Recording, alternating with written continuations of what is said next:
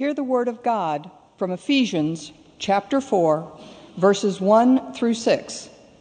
This reading comes from the New Revised Standard Version and can be found on page 919 in the Pew Bible. I, therefore, the prisoner in the Lord, beg you to lead a life worthy of the calling to which you have been called, with all humility and gentleness, with patience, bearing with one another in love, making every effort to maintain the unity of the Spirit in the bond of peace. There is one body and one Spirit, just as you were called to the one hope of your calling, one Lord, one faith, one baptism, one God and Father of all, who is above all and through all and in all. The word of God for the people of God. Thanks be to God. Well, good morning. It is my joy to be here with Hyde Park United Methodist Church on today. And I, like McGray, am wearing my traditional colors. They are University of Florida colors. My native colors. I'm a graduate of the University of Florida. Go Gators. Can't win them all, right?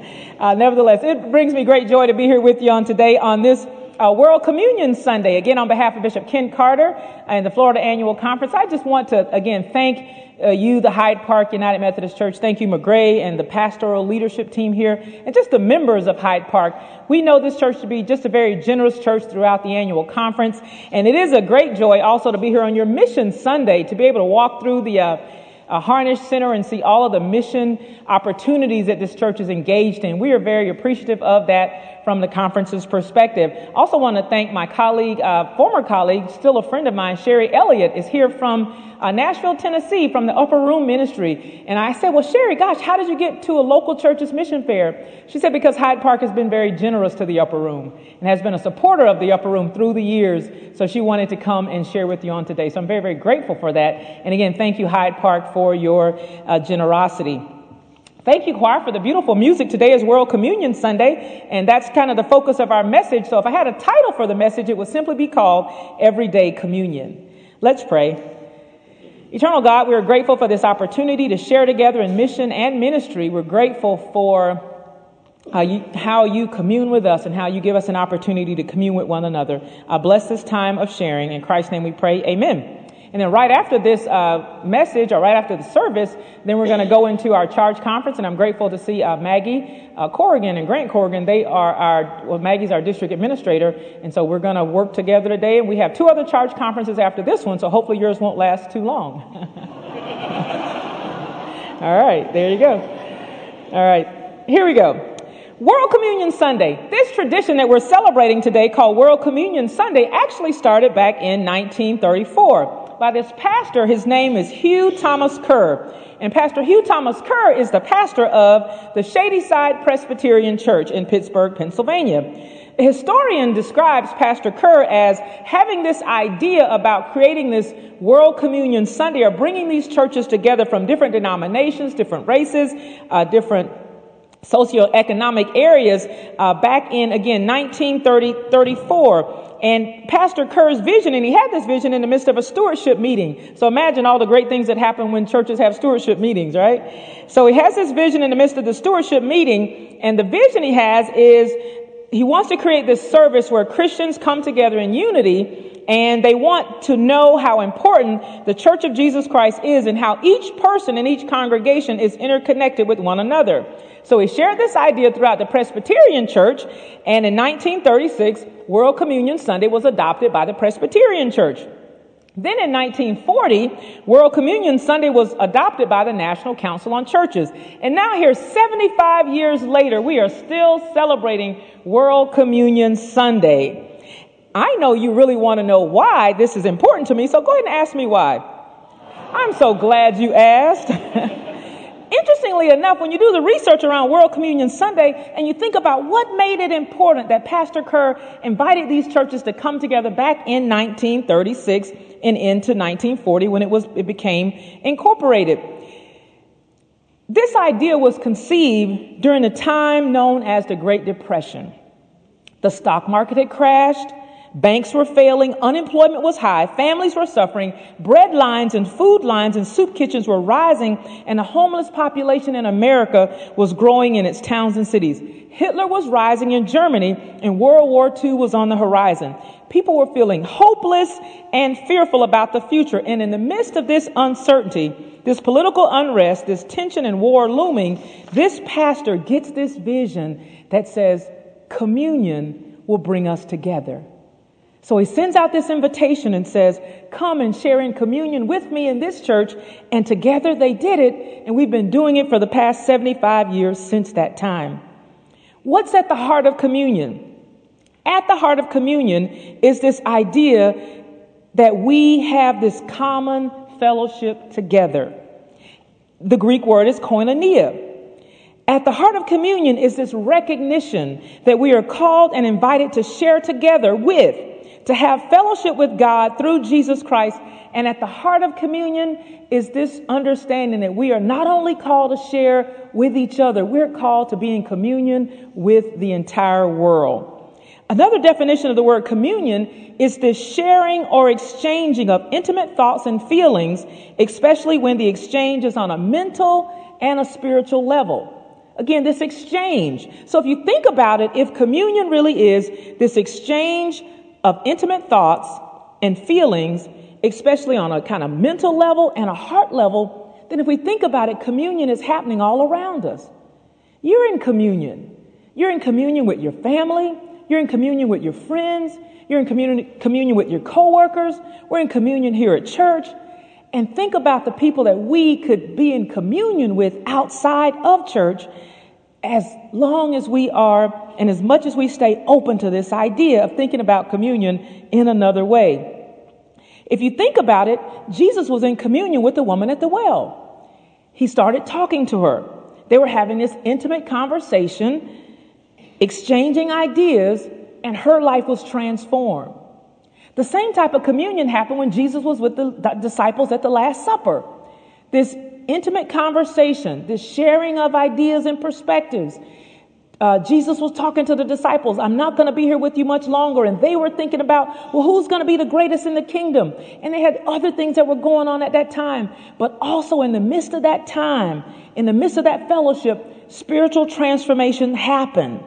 And that's what we celebrate on World Communion Sunday. And that's what we're celebrating as we celebrate Mission Sunday here with Hyde Park.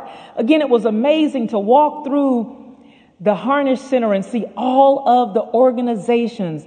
And not just the organizations represent people. And it's the people that you're in communion with, the people that you fellowship with, the people that you don't just give resources to, but there are many people here. And that's the invitation, that more people would join in this opportunity to be in communion and fellowship with God's people through these opportunities, connecting heart to heart, mind to mind, sharing ideas, sharing resources, and communion is happening. This holy mystery, which is a United Methodist publication on helping us understand Holy Communion, it describes spiritual benefits that we receive through the participation of the sacrament of Holy Communion. So as we have communion on today, I want to just give you some insights that I hope would enable you to have just a new experience in communion today. Some of the benefits of receiving communion and having communion, not just with God, with Christ, and with others. Number one is we can receive forgiveness. We're reminded in communion that Jesus died so that we could be forgiven of our sins. So when we take communion today, remember that you are forgiven. We say it in a ritual, but man, it's always such a blessing when there's somebody among us, or even myself, when I come with a burden on my heart and I realize, wow, in the receiving of this bread and the receiving of this cup and giving myself in communion with Christ, I am forgiven. Not only am I forgiven, I receive nourishment from communion. I'm nourished not just by the little piece of bread, right? But I'm nourished by this reality that Christ is the bread of life and that Christ feeds me spiritually and nourishes me spiritually. I'm nourished through scripture, through prayer, through fellowship. So I receive nourishment from communion. I receive healing, transformation. Ministry happens in communion. Missions happens in communion. And we also, in that communion time, connect with this reality that We not only are going to live here, but we're going to live eternally with God through Christ. So today, that's what we're celebrating. We're celebrating World Communion Sunday. We're celebrating Mission Outreach Sunday. And we're celebrating this opportunity to commune with each other and to commune with God and to commune with the world. Now, the reality is that some people kind of get this communion connection real easy, right? I was having this conversation actually with my sister, and she was just talking about how easy it is to just understand this idea that we commune and we connect with people and transformation happens. That's not an easy concept for everybody. Is that an easy concept for you? You're better than me, right? For me, it was a hard concept, okay? And so when we went to the scripture in Ephesians, I was really glad to hear that scripture, because that scripture helps people like me understand how I too can enter into that communion with God and with Christ and with others. So the scripture from Ephesians, and thank you for reading it, it reminds us that we're prisoners of the Lord. And Paul in that scripture is begging us to lead a life worthy of the calling whereby which we've been called. He says, I beg you to lead a life that's worthy because people are watching. And boy, don't we need to be reminded of the fact that people are watching. That word worthy talks about being able to balance what we believe and how we act. What we believe and how we act. And how important it is for us to live that life that what we believe actually matches what we do. There are 4 characteristics that scripture offers to us as ways that we too can grow in our ability to just commune with God, commune with Christ, and commune with others. The first attitude is that of humility. Somebody say humility. Got to make sure y'all still awake. Come on, somebody say humility. All right. So humility is this attitude of serving one another and not putting ourselves above someone else. So the attitude of humility, it helps us come into connection with people, or when that opportunity to commune with somebody. Again, the message, if it was going to have a title, it would just be called Everyday Communion. But think about the people and the places that we encounter, that if we are walking in an attitude of humility, we can make a really exciting connection and God can be glorified in the midst of it. The second characteristic is that of gentleness. Somebody say gentleness. Gentleness is this action that's actually derived from humility. Gentle people are very considerate of others. And I actually know people that are gentle. And sometimes they can be very, firm in what they say, but they can still say it in a very nice kind of way. Does anybody know people like that? I mean, they'll look you right in the eye and they'll still smile. And it'll be a real gentle exchange, but it still is one that really honors God. Another characteristic, that of patience. Somebody say patience. Patience is this activity patience is bearing with one another in love. When we're patient, we're long suffering, able to handle one another's faults and failures. No one is perfect, and as we understand, we have to learn to be patient with one another. So walking in humility, walking in gentleness, walking in patience. And then the scripture reminds us that we're to endeavor to keep the unity of the Spirit in the bond of peace. True unity among believers follows naturally from the characteristics of humility, gentleness, and patience. Such unity is only possible when the Holy Spirit acts in believers' lives. The Spirit originates and sustains oneness among believers. Love for each other, which the presence of the Spirit causes, makes peace possible. This bond of peace that the scripture talks about is this idea of uniting members together in one body. This bond of peace holds us together like a string or a twine. Peace functions as this binding twine of unity, and God gives it to us, producing equality and understanding. Unity, there's this infinite number of issues that really can divide us. When we live in this world today, and there's an infinite number of issues that can divide us, whether it's doctrinal, worship style, race, language, and only one force will keep us together, and that's this endeavoring to keep the unity of the Spirit in the bond of peace. That word endeavoring talks about us making every effort to keep this unity of the Spirit in the bond of peace. Unity is not something that we can create, because in our own kind of natural way of being, once we're offended or once we've gotten into conflict, it's easy for us just to kind of walk away, right? It's easy for us not to try to work through it. But God has God's bigger plan and bigger vision for our lives. And when God invites us to be in communion together with one another, it draws us to not only look at the conflict, but try to figure out how to work through it. Amen. It's not easy, but that's what that scripture reminds us, that we're to make every effort to endeavor together towards unity in the bond of peace. I have a younger sister, and she is a lover of music. She actually loves this universality of well-told stories, and she describes this as a part of the human experience. Now, how that translates into my life is I find myself, if we're on a road trip together, I'm like held hostage in the car listening to music, okay? And I'm not only listening to music, I'm listening to these songs that I would never listen to, but she just listens to it, trying to find like this bigger point of the story. It's just kind of like the way the way a theologian does, or the way a preacher does when we're working on a sermon. We take that scripture, we kind of exegete it out to try to find the bigger point. And she takes music and she'll take a song and she'll kind of exegete it out to try to find this bigger point. And then I go from not preaching to her, she goes to preaching to me, and I'm listening now at this point, all right? My sister actually works here. She's up in the podium now. So again, next time you see her, like, why do you make her listen to the music? No, here's really the point that happened in this one recently. We were listening to music, and she said, oh, I got this song that you got to listen to. I was like, okay. And the song actually is this song by Jamie Johnson, his name is, and the song is called In Color.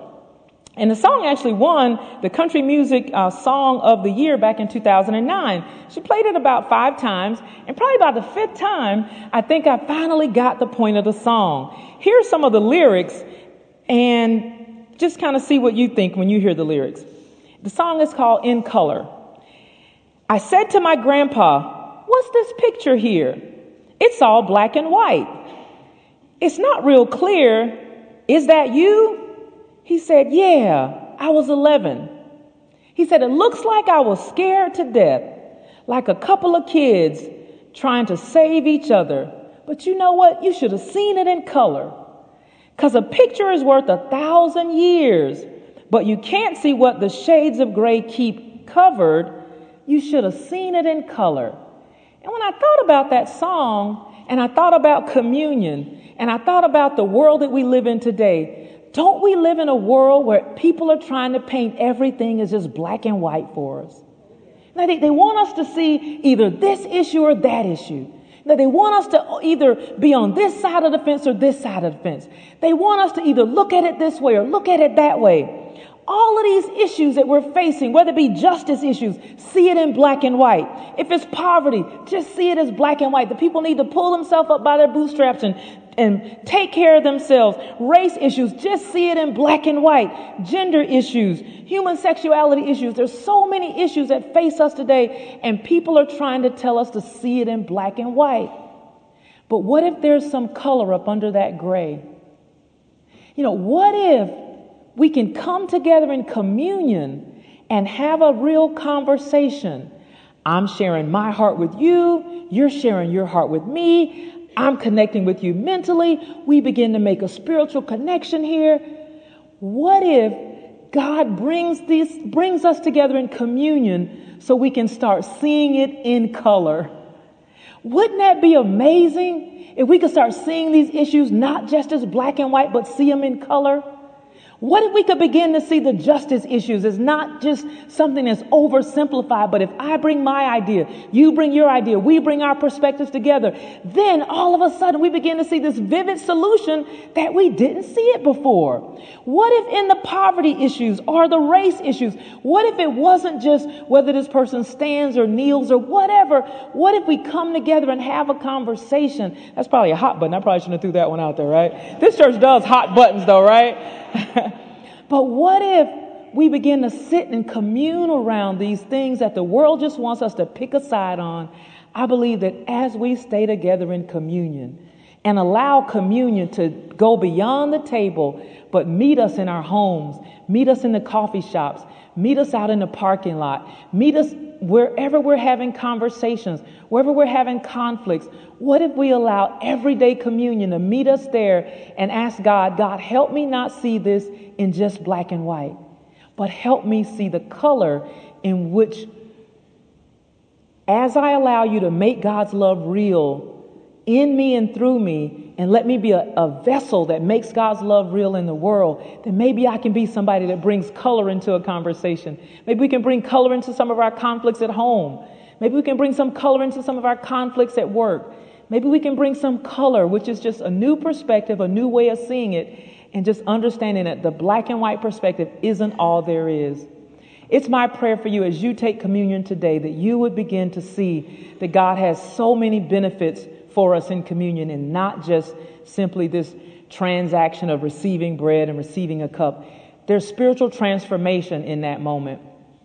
But not only is there spiritual transformation in this communion moment in church, there are opportunities that God will present to us outside of church in our everyday lives, where if we come together communing with one another with this openness to share and exchange my ideas, my thoughts, your thoughts, my heart, your heart, then God's love can really be made real, not only in us, but also through us. The word of God for the people of God. Thanks be to God.